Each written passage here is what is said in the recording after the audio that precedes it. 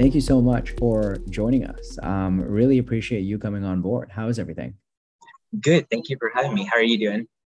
Good, good, good. Appreciate it. I can go about doing like a quick little background on our end, and then of Yep. course, happy to, of course, send it over to you. Okay, that sounds good. Sweet, sweet. So Rohit Morani here, one of the co-founders here of Office Hours. Idea is that we've helped out honestly over the last like couple of years, over 1,000 individuals breaking into banking, breaking into private equity. We're basically getting to the point, Jay, of literally offering up guarantees that you come to us, you go through our program, and we will help you get a job guaranteed, whether it be in banking, whether it be on the buy side. We're pretty darn rigorous when it comes to thinking through the individuals and frankly, a lot of vetting, right? GPAs, requirements. What are you looking to do? Where are you looking to work? Are you out of bank today? Are you looking to go to the buy side? How realistic is it, right? That mega fund that you're kind of aiming for. Do you know much about it type of situation? So we really try to educate many of our mentees as a whole. But Jay, thank you so much, man. Honestly, you and I connected, I want to say, probably during platinum equity Yeah, timeframe, right? yeah, that's right. Yeah, probably SoCal, I think it was too. Yep. Love it. Love it. So, but I mean, obviously you bring extensive experience here in the space. We'd love to learn a little bit more around your background. And then maybe you want to start off with an introduction. Yeah, sure. So maybe on the personal side first. So I'm born and raised in Texas. I actually grew up overseas most of my life. So spent time in Europe, Asia, finished high school in Venezuela, and then came back to Texas for college. So at the University of Texas at Austin. Um, Initially thought I was going to be a dentist just because my older brother was in med, pursuing med school, and I also wanted to be called a doctor, but ended up, trying out the whole finance route. Got my internship in investment banking at Bank of America Merrill Lynch, joined there full time, and then joined a few private equity firms doing infrastructure at Pantheon in San Francisco, followed by more of a generalist role at Platinum in Los Angeles. And then I recently joined Curo Pet Care. We are a search fund consolidating the veterinary space and joined them almost 2 years now. I love it. I love it. That's awesome. I remember we were connecting around, of course, you looking at Curo and effectively evaluating joining them. Time flies. Yeah, it sure did. That's phenomenal. If we take a step back, because I mean, there's so many questions to get into, right? The search fund side of things, what it looked like on the infra, then generalist, how banking set you up for those various opportunities. If we take it back quite a bit, high school in Venezuela, tell us more, man. I actually don't have too much insight into that other than, of course, looking at your LinkedIn, but we'd love to learn a little bit more how that came about. Yeah, so it was actually one of my favorite countries I lived in. It was still pretty dangerous, but not as bad as what it is today. But it was just nice where, school was easier, but, every day after school, we'd all be on the beaches and just doing water sports. And it's nice to just, it was definitely a way more relaxing lifestyle than what I'm used to today, especially. But, the culture, the Spanish music, everything, it was just fun to be a part of it and, get to immerse myself in it. Wow. And it was family reasons that you ended up there? Yeah, so we moved around every couple of years because my dad's job. Oil and gas, or call it. Yep, exactly. That makes sense. Nice, nice, very cool. How was the high school experience as a whole, and as you were looking into college, what did that transition look like? So you're really thinking kind of like dentist, medicine side of the house? Yeah. So I was applying to all of the direct dental programs where you don't take the DAT. Wow. Uh, but Good stuff. yeah, but then my my brother convinced me to just go to UT Austin, go to state school and enjoy it. And, if you're smart enough, somebody in dental, some dental school will accept you. And, really thought that was the route I was going to take. So I was just kind of triple majoring No throughout way. college with the pre-dent track on the side as well. Just, Mhm. dual streaming the whole finance and dentistry route. And I think, sophomore year, I got an internship at an oil company. And that really, set the, kind of got me into oil and gas investment banking, as Houston's a huge recruiting town for UT Austin. And then after my internship, really liked it. And so it just kind of made sense to drop dentistry after that. Damn. Yeah, no, I mean that makes sense. I think that's part of the reason that like honestly like internships exist as a whole, right? Yeah, yeah, exactly. My parents were a bit disappointed not going to get dental care for the rest of their life, but Yeah. How and then tell us a little bit more around kind of what that internship looked like. And then of course kind of that like thought process around like call it banking as a whole, right? Because of course I'm sure to a certain degree, campus recruitment and of course kind of thinking through maybe what sort of sectors you want to cover. Do you want to be on the banking side of things? Do you want to be on the trading side? yeah. To be honest, I just felt like everybody in business school and at least the honors program I was in was trying to go for investment banking. And I was, I was pretty gun ho on, going the whole, I was like pretty focused on the dentistry route. So I didn't really know too much on, different, trading versus investment banking versus all the other options. And so kind of just got lucky, to be honest. And during my internship, or, I remember before recruiting, there was like a whole super week in January. Mm-hmm. Investment banks came to UT and we were just being interviewed pretty much over a span of a week. And then they'd call us into their offices and then, present offers within, 24 hours. So it was a really uh, intense, couple weeks there. But I'm glad it just, I guess kind of went into it not knowing what to expect, but, came out really pleasantly surprised with the whole experience. Yep. Yep. So tell us a little bit more, if you don't mind me asking. So it was private wealth and then moved over to banking, right? How does one do that? And a lot of Merrill experience, right? And kind of like really getting to know the firm. Yeah, yeah. I think, especially at like cities like Austin and, smaller cities, there's always like private wealth opportunities. You just got to reach out to that bank and, sure you're not doing any, crazy intense modeling experience, but at least being in that environment where you can surround yourself, with, high finance folks and just learn from them, I, Mhm. really does help you kind of figure out, is this something that you see yourself doing in the long term? Would you say that, what did that pivot look like from private wealth to banking? And would you say that that's something that individuals can emulate today? Yeah, I think so. I think investment banks, especially like summer internships, they just want to see some experience on your belt, Mhm. on your resume. And um, so as long as you're doing, I think for me, the whole Chevron internship in oil and gas, doing that after private wealth, having that oil and gas experience really, made my resume more favorable to some of the oil and gas investment banks in Houston. So even if it's not, private wealth, but maybe there's like an industry where you could get an internship and then leverage that to, one of the bank groups that are specialized in that industry. I think it could definitely help on the recruiting side. Yeah, yeah. No, that makes sense. We tend to hear this quite a bit, right? We have individuals. I was connecting with an individual earlier today, and he's looking into like I think it's called like TRTX, like TPG's real estate platform. But the idea is like if you can't necessarily get into banking, so then you focus on like whether it be like real estate brokerage, commercial side of things, and then from there potentially try to lateral, whether it be into banking or private equity, but always creative ways, right? To kind of like think about that. Um, as we kind of think about, of course, banking as a whole and what happened thereafter, right? Um, well, if we start off, how was your time at Merrill, right? And like when people think of BAML today, Bank of America, Merrill Lynch, of course, after kind of like this like massive transaction that went down, was it different from what you hear around individuals in banking today? Sorry, that last part of your question. Sure. You're going to say, call it like started banking in 2014. Yep. We're in 2022. You still have friends in banking. Have you had those conversations around how things have differentiated?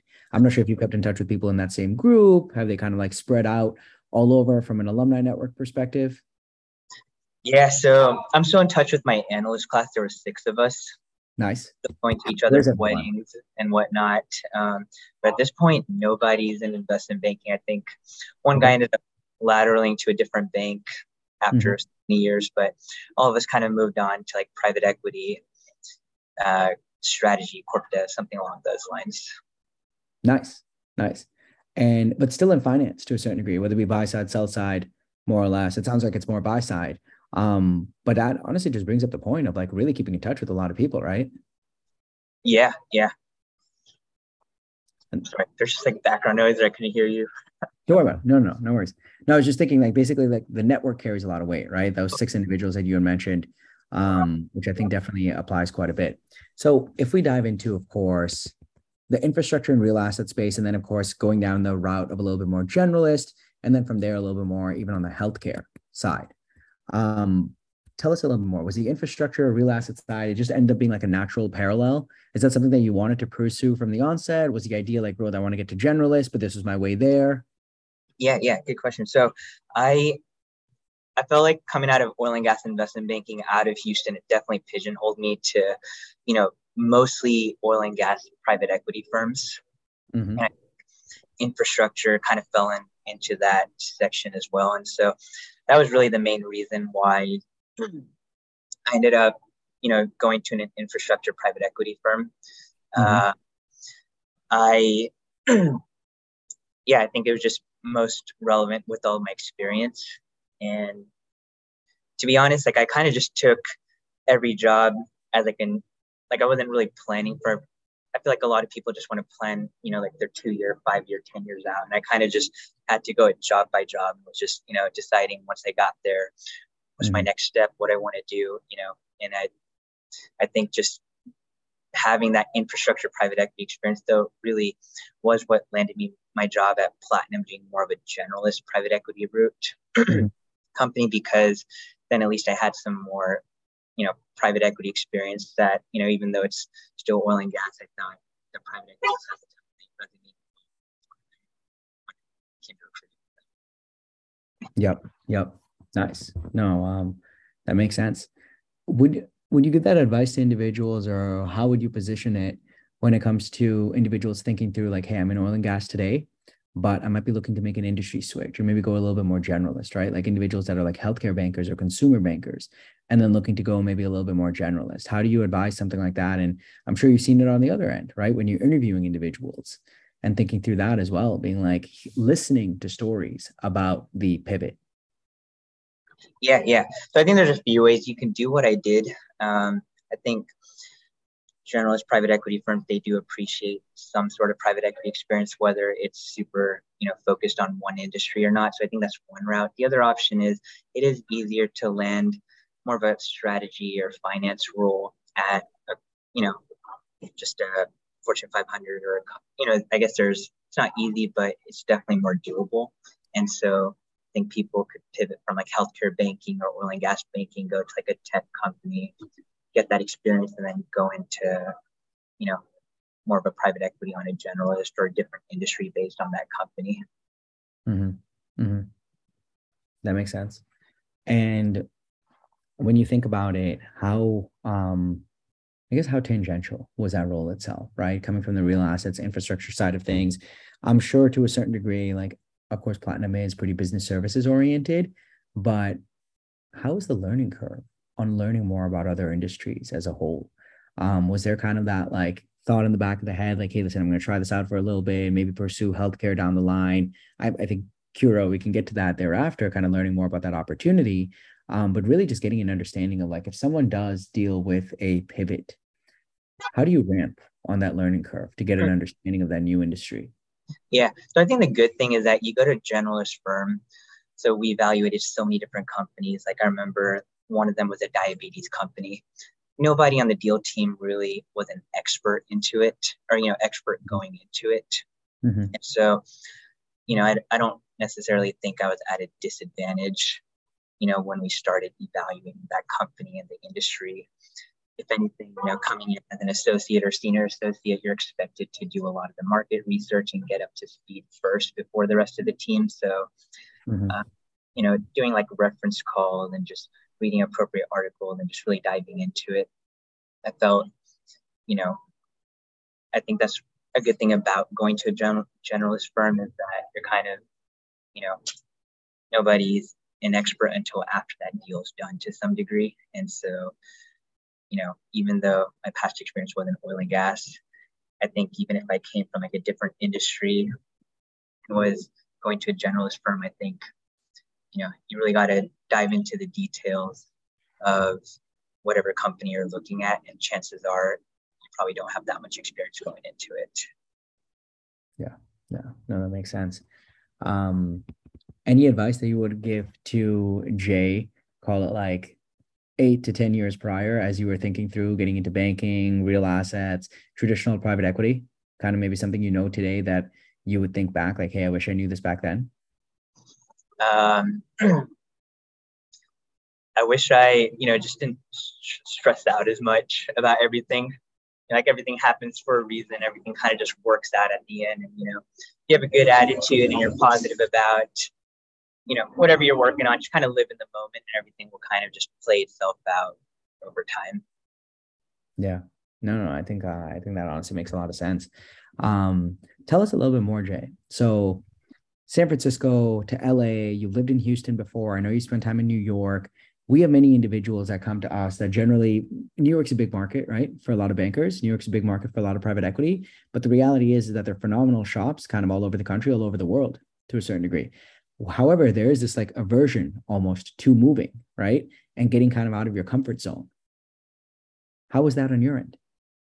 Yeah, I think I just grew up moving and we had to move every couple of years. Well, moving for opportunity, right? Yeah, exactly. And so, I think just growing up having to move around so much, it kind of sucks. You're leaving your friends and your whole like home base behind and you're moving to a new city. But I think every city I did move to, I just got lucky in the sense that there's a big UT network and then just meeting friends of friends. I think you have to be more proactive, especially at this age, when you're not in a university setting to go meet people and make friends. But all right, looks like I got a question. What trends are you currently seeing in the pet industry, and what trends do you think will be taking place in 2023 in the pet industry? So seems like, well, thanks for that question, guys. Seems like, everybody's been getting dogs and cats during COVID. And so that's really, spurred up the industry growth. I think most veterinary clinics that we're looking at are seeing double-digit growth over the last year or so. And hey, I was just answering this anonymous question. Oh, perfect. So sorry about that. What was the question? And continue. I'm not sure how internet blanked out. It says, what trends do you currently see in the pet industry, and what do you think will take place in 2023?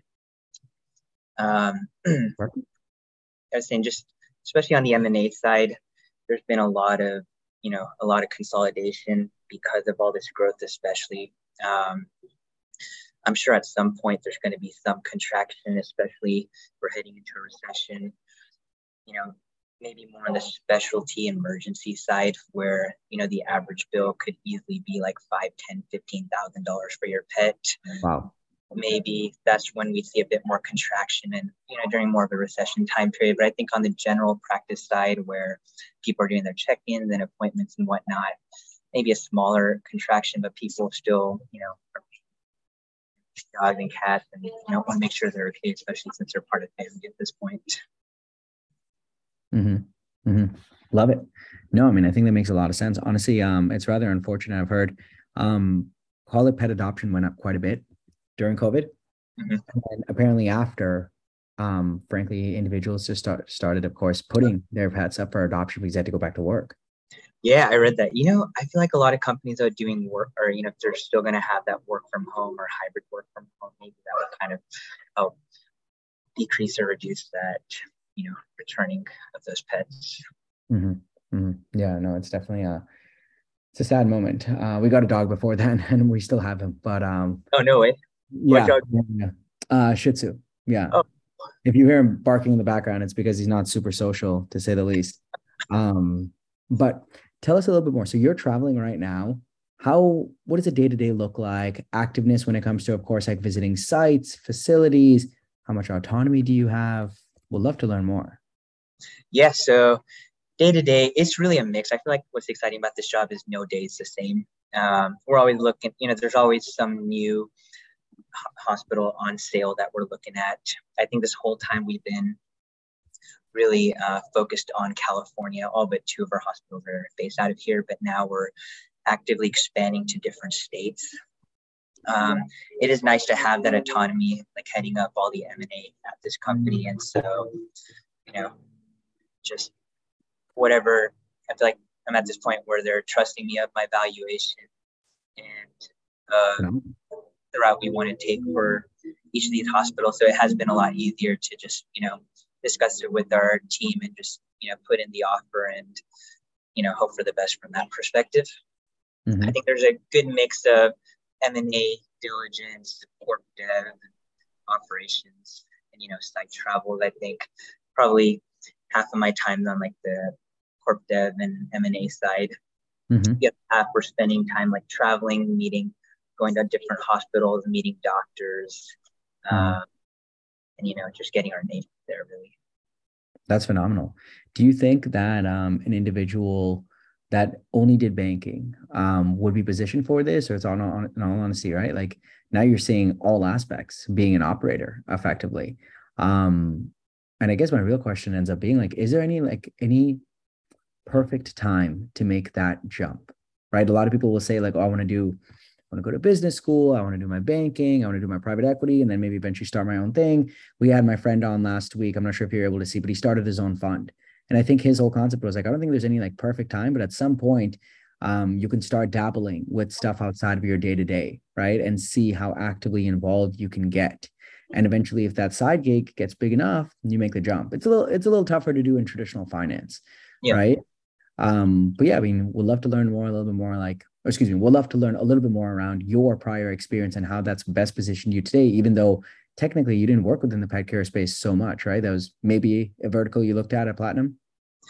Yeah, no, it's actually before Platinum. Me and my friend Jimmy, we were just looking at the pet space just for fun when I was at Pantheon, and we were just studying the space, wanted to build out some dog daycare facilities just for fun on the side.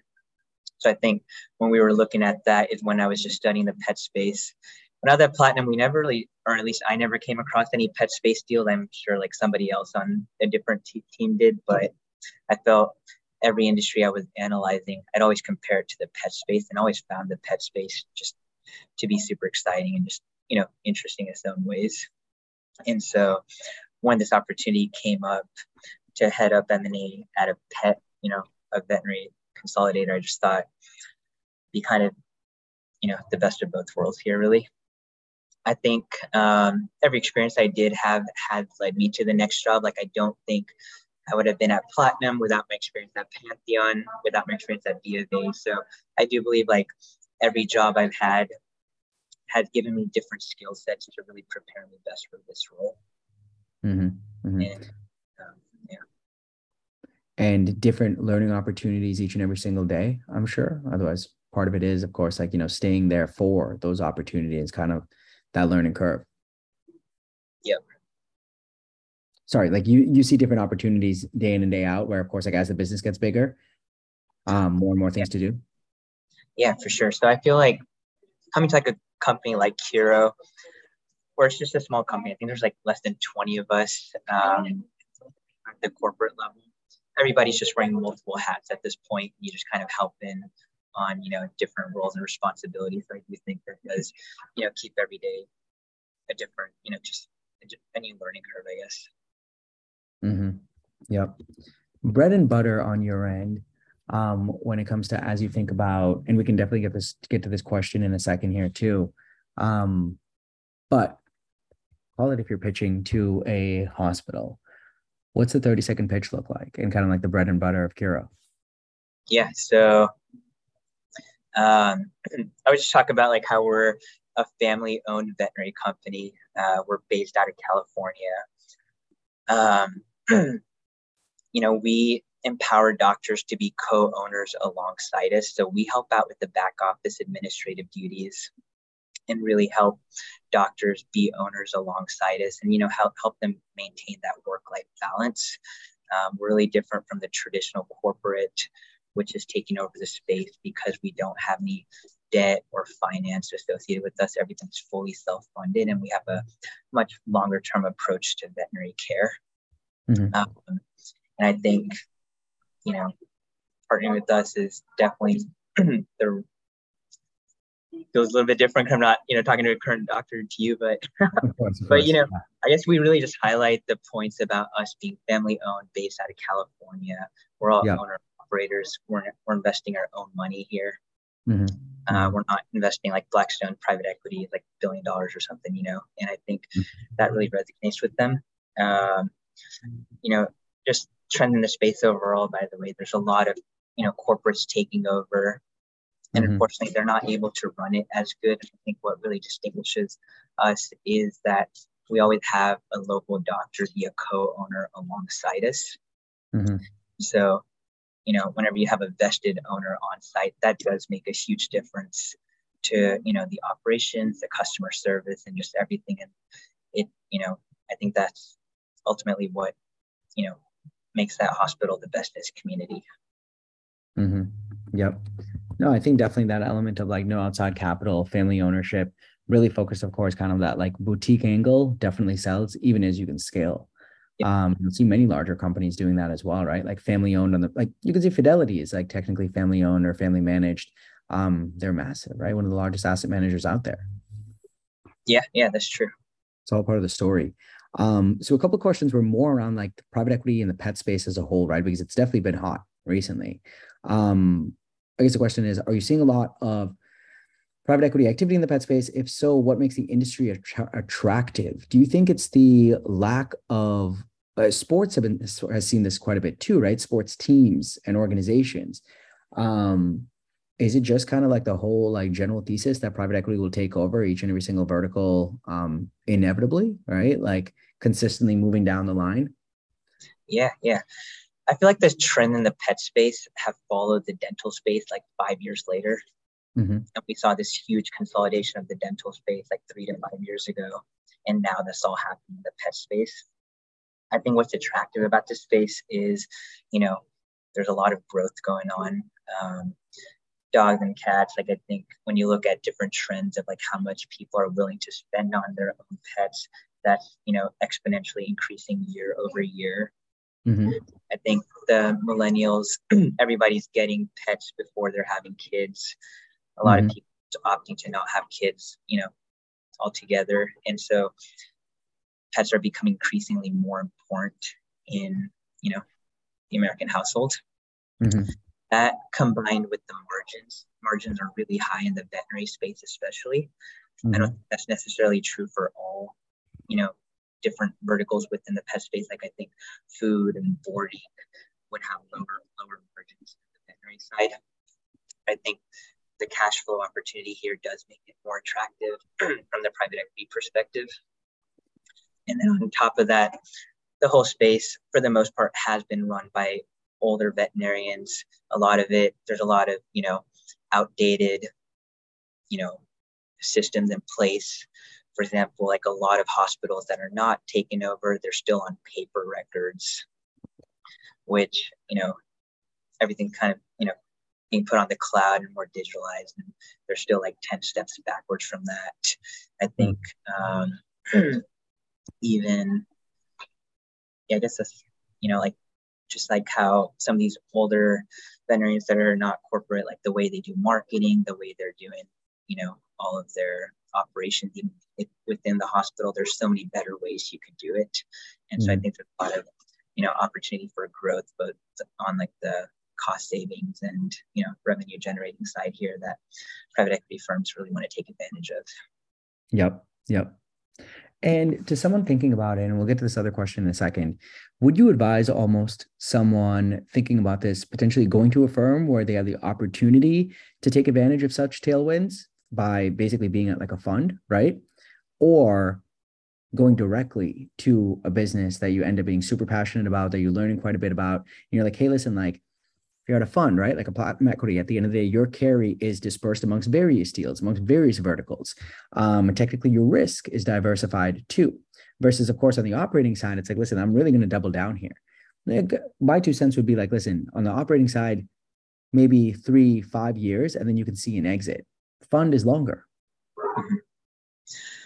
Yeah, I don't think there's necessarily one correct way to do it. I do think, going into something more specific, kind of like chiro, is definitely high risk, high reward to some degree. I think what I appreciate about it was more just the autonomy to do everything. Mm-hmm. And, I think at many private equity firms, you have, so many people involved, each handling a different vertical.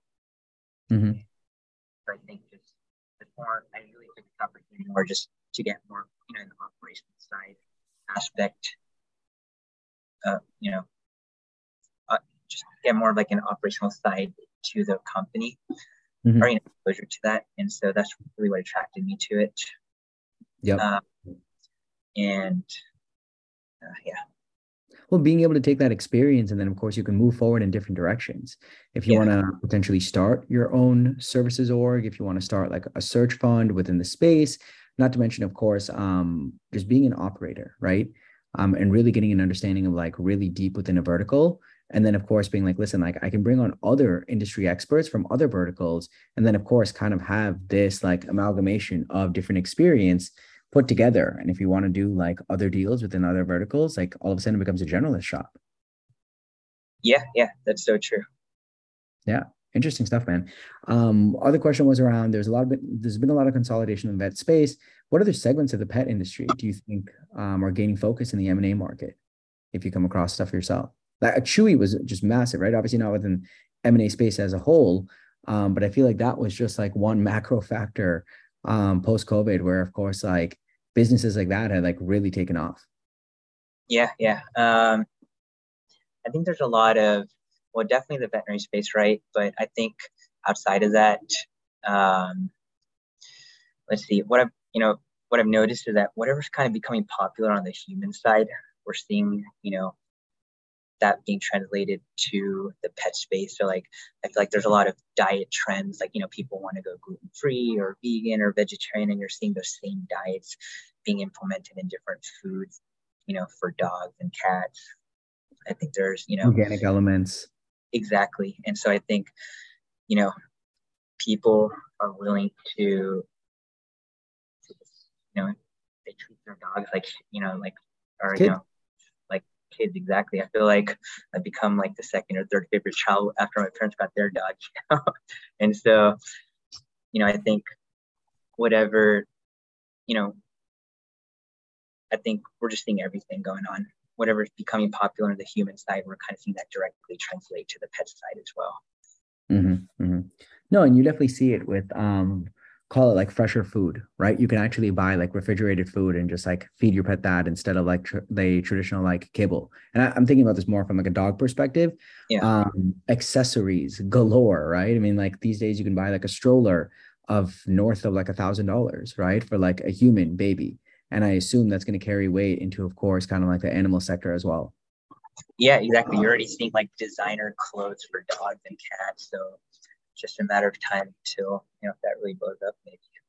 Mm-hmm, mm-hmm. Anything else you've been following within private equity as a whole, or do you kind of think, well, we can get to a market question right after. But if you have funds, obviously like a Platinum, like a CDNR, like a Genstar, raising larger and larger vehicles, I mean, you tell me, Ryan, like, do you think like private equity has changed or changing kind of from where you were even like a couple of years at a larger fund? Or do you think this like upward trend of larger and larger vehicles, larger check sizes will just continue? Like, when does it stop? Yeah. I think, kind of goes, I agree with your second point. People are like all these funds continue raising more and more capital, which means you got to do bigger check sizes. And, you know, actually, I don't really have an answer for that, to be honest. Yeah. Any thoughts on market conditions as a whole, as you kind of like think about this, and maybe what you've seen? I'm not sure if it comes down to multiples, but just in general, kind of like how your team's been thinking about the market going into 2023. Yeah, so we definitely seen some contraction already on the veterinary side. Um, I think, the multiples are kind of nuts right now. Like individual clinics, they'll go anywhere from like 5 times EBITDA up to 20 times EBITDA. And the consolidators, we're seeing them at like 20 to 25 times. And and I think, people are definitely getting a bit more cautious on multiple sides. So I've seen like a couple turns of contraction recently. Mm-hmm. but um, but it's still pretty high at the moment. Mm-hmm. Mm-hmm. That makes sense. Um, I think it's going to take some time, right? Like anything else. Yeah, I'd hope so too. Hmm. Let's take a look here. Um, yeah, honestly, another market-based question. But basically, how's your team's deal appetite changed as we enter Q4? Do you vary, actually, Jay, if you don't mind me asking, a little bit more between like M&A and then, of course, like the strategy element, someone thinking about getting into a role where it's like, hey, listen, like I will be focused on corp dev strategy. I'm not sure if FP&A accounting is part of it, strategy at a higher level and ops is part of it, but what does that look like? And then, of course, we can get to this question as well. It kind of goes in tandem with the question here, basically like teams deal appetite. Because if you're not doing deals, then of course you're focused on other organic growth initiatives. Yeah. So you know, so on the strategy side, we've definitely, just given how crazy some of these multiples are, we have been doing we've shifted part of our strategy to be doing de novo startups. Okay. And so we're building these hospitals ground up from scratch. And it's been really successful. Like the first one that we did, it's just as busy as some of these hospitals that have been open for 5, 10, 15 years. Wow. I think, it's significantly cheaper.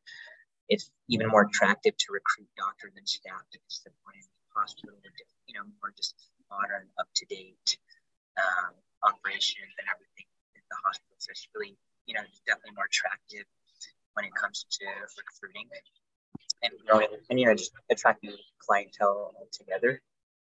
The other strategy, I guess, or what do you want me to elaborate on exactly? No. I think that makes sense as a whole. And it really comes down to, of course, kind of that like market question around like deal appetite going forward.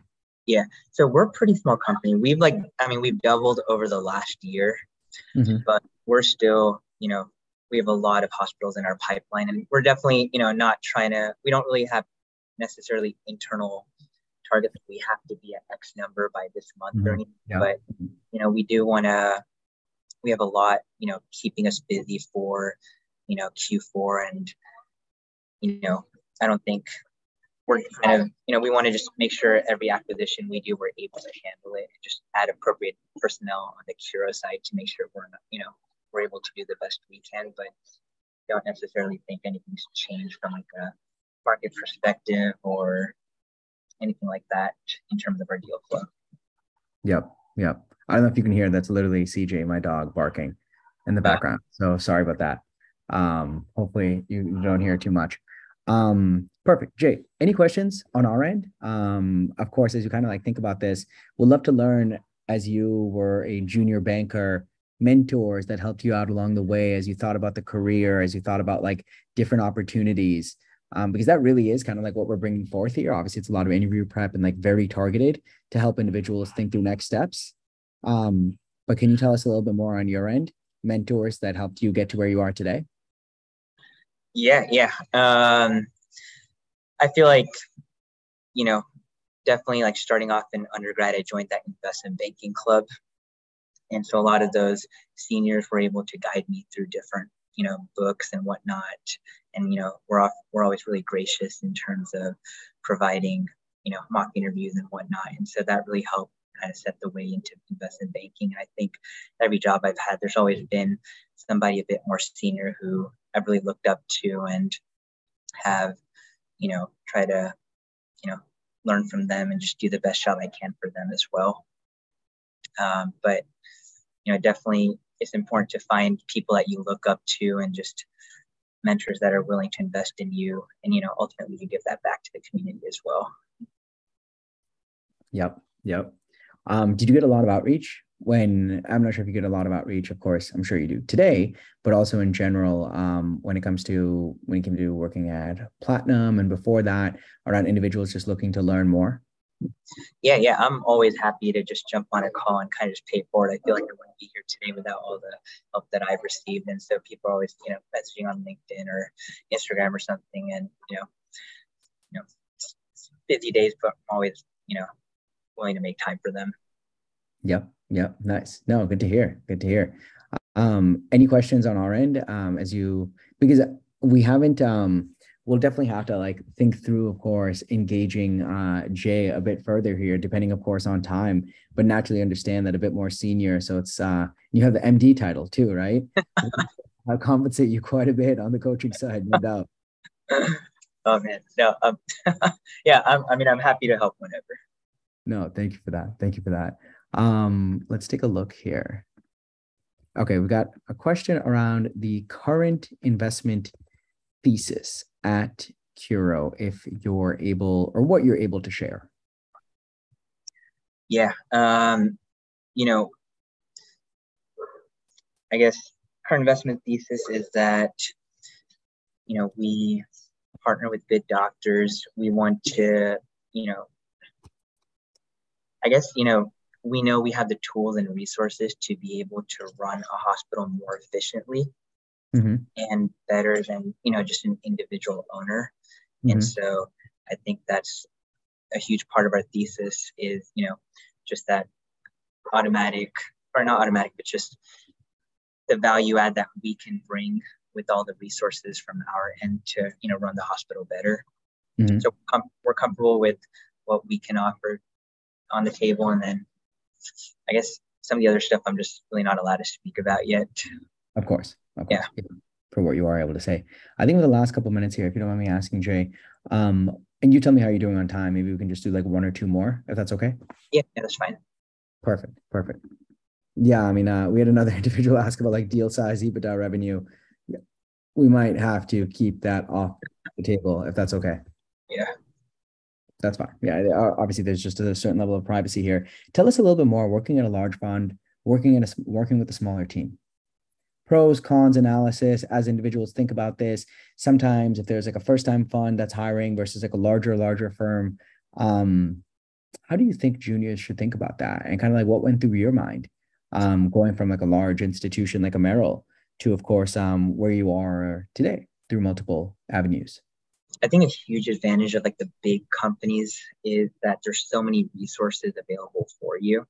They have like intense training programs, and you're not going to be the first or second person who's done this job. There's probably have been like hundreds, if not thousands, before you in your shoes. And so I think it's a lot more structured from that perspective. And I think that's a huge advantage. Whereas if you go to like a smaller place, there may not be as many protocols in place, and everybody kind of just all over the place trying to figure out what to do.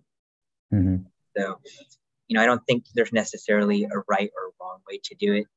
And I think ultimately I've always just picked every job based on the people there that, who was interviewing me, like who's going to be the deal team or who I'm going to be working with. Because I think if you look up to them and you see, a lot of, if there's, if those are the people that you respect and look up to, there's going to be a really if you see yourself working with them, you want to work with good people, right?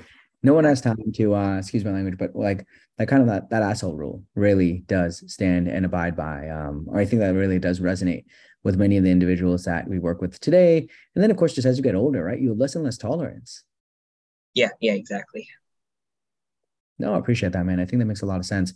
And I know you're on the road. So one, I appreciate you really doing this. And of course, two, don't want to take too much time away.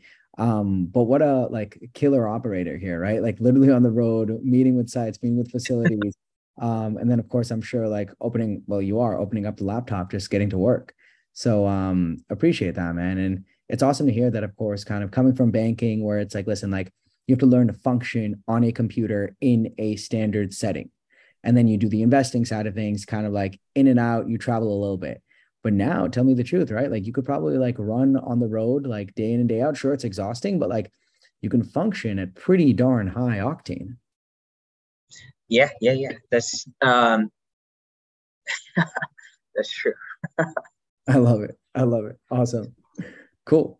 Well, any other questions from your end? Any other comments? You tell me. No, yeah. Thank you so much for having me. This looks like a really good company that you're working on and starting. I'm excited to help out and be a part of it. Thank you, Jay. No, much appreciated. One last, sorry if you don't mind. How would you say banking helped get you where you are today? Or would you say that it did? I think I know the answer to that question, but Yeah, yeah. I feel like every job, like I don't think it's hard to go into private equity without any banking experience. It's not impossible, but it's, definitely the odds are against you. So, and I also feel like in banking, you're working so many hours, just like you're operating on like 3, 4, 5 hours half the Mhm. time on a live deal. And so it really instills that work ethic inside of you. And just, I think that, you know, that was a super valuable part of the whole experience is just, you know, you gotta be like mentally strong to, or operate on so little sleep and, do the job to like, 95% or 100%. So Yep. it was those lessons that really helped me, to work. Teaches you how to work, right? Yeah. Are you hiring corp dev analysts, anything of the sort? We just did, but once he's fully ramped up, I'll let you know. Sure. Feel free. Yeah. Yeah. I mean, happy to, of course, advertise it, push it forward. Because anyone that even like attended this, of course, I think that's interesting, right? Because they clearly wanted to learn more about you and the opportunity as a whole compared to the traditional individual where you might send over like, here are 10 ops. And they're like, yeah, like I'll interview at all 10. It's like, do you really have a preference and an order or priority? Like you might as well go for the individuals that are asking these questions, right? Like what does like revenue EBITDA numbers look like? Hopefully it's not a competitor here, but Yeah. just getting an understanding of like someone who's genuinely passionate. Yeah, yeah, definitely. I mean, maybe there's some like internship opportunities we could discuss for some of these younger folks. Sure, of Yeah. course. As you think about this, and I guess we can like really, really wrap this up with one last part. San Francisco, you love it? You hate it? How's it? How is it? No, it's a good city. I Yeah. definitely feel No, I like mean, I I like, love it too, of course. So it's just some people have this perception. yeah, I feel like you can, if you have like, good friends and just enjoy it, you know, you can honestly like the middle of nowhere and have a good time there too, if you're surrounded by good people. So I think that's what's most important. Yeah, And yeah. 100%. It all comes down to people, man. I'm a big, big proponent of that. Speaking of, really some good people on this in this conversation and across the screen for me here. Thank you so much, man. Really Yeah, appreciate thank you. I it. appreciate it.